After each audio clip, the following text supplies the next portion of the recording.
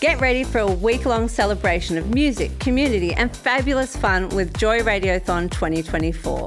Joy has the largest collection of rainbow podcast content in the world, and you can help keep us out loud and proud by donating during Joy Radiothon 2024.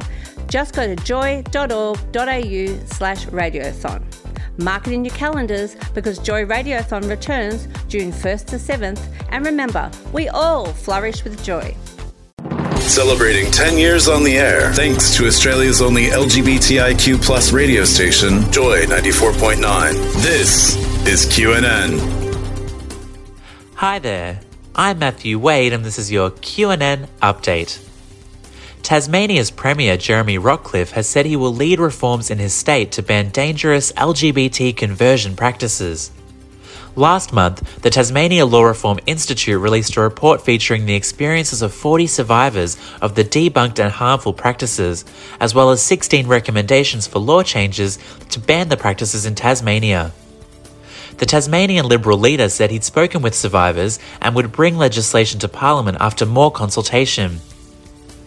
ANZ has joined other major corporations by offering paid gender affirmation leave to employees. The newly created gender affirmation leave policy will support trans and gender diverse staff as they undergo gender affirmation. The leave policy will cover employees for any aspect of their gender affirmation, including social, medical, and legal processes. While other major corporations have considered similar policies, the 6 weeks of paid leave and 12 months of unpaid leave announced by ANZ may become a landmark. Advocacy groups have said Queensland must scrap a harmful law that allows employers to discriminate against transgender and gender diverse people when working with children. The Queensland Human Rights Commission is currently reviewing the state's 30-year-old Anti-Discrimination Act. One offensive exemption in the Act allows employers to discriminate on the basis of lawful sexual activity or gender identity if reasonably necessary to protect the physical, psychological, or emotional well-being of minors in a workplace. Hundreds of people gathered at the weekend for an emotional ceremony at Bondi's Memorial to gay and transgender hate crimes in Sydney. From the 1970s through to the 1990s, gay and transgender people were targeted in hate crimes across Sydney and New South Wales. Many were assaulted or killed, including along the Bondi coastline and Marks Park at Tamra.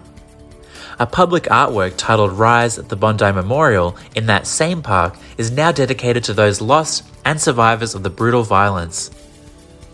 And far-right Republican in the US, Congresswoman Marjorie Taylor Greene, believes heterosexual people will be extinct 4 to 5 generations from now. The Georgian Congresswoman made the false claims in a wild homophobic and transphobic Facebook Live video on May 29. Greene raged that they just want you to think that all of a sudden the entire population is steadily turning gay or turning trans. That was your news update. Now to Jacqueline with your sport report. Two of Scottish football's top referees, Craig Napier and Lloyd Wilson, have publicly come out as gay in support of changing the culture of the game. Napier shared his story in a video on the Scottish Football Association's website, saying he wants to help remove the stigma and fear among those considering whether or not to reveal their sexuality. We need to see the climate change so that people do feel that they can be their true self and live happily and comfortable in their own skin, and that needs to then transcend into football. Both match officials credited soccer players Josh Cavallo and Jake Daniels as the inspiration to make a similar public announcement. Tennis legend Billie Jean King has been awarded the Legion of Honour, France's highest civilian award. French President Emmanuel Macron presented the award at the Elysee Palace in recognition of King revolutionising gender equality and the rights of LGBTIQA+ people in sport over 50 years. The 78-year-old was also honoured at the French Open by tournament organisers, celebrating the 50th anniversary of winning the 1972 women's singles title. Football superstar David Beckham has been called a hypocrite for supporting gay footballer Jake Daniels coming out while being a paid celebrity endorsing the FIFA World Cup in Qatar. Beckham is quoted as saying gay people in sport shouldn't be treated any differently from anyone else.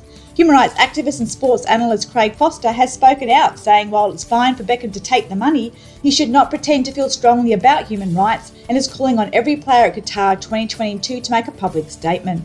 Ohio's House of Representatives passed a bill banning transgender girls from school sports, with an additional requirement of verification from a doctor if the sex of the student is disputed. The bill goes to a vote in the state Senate when it reconvenes in November. Thanks, Jacqueline.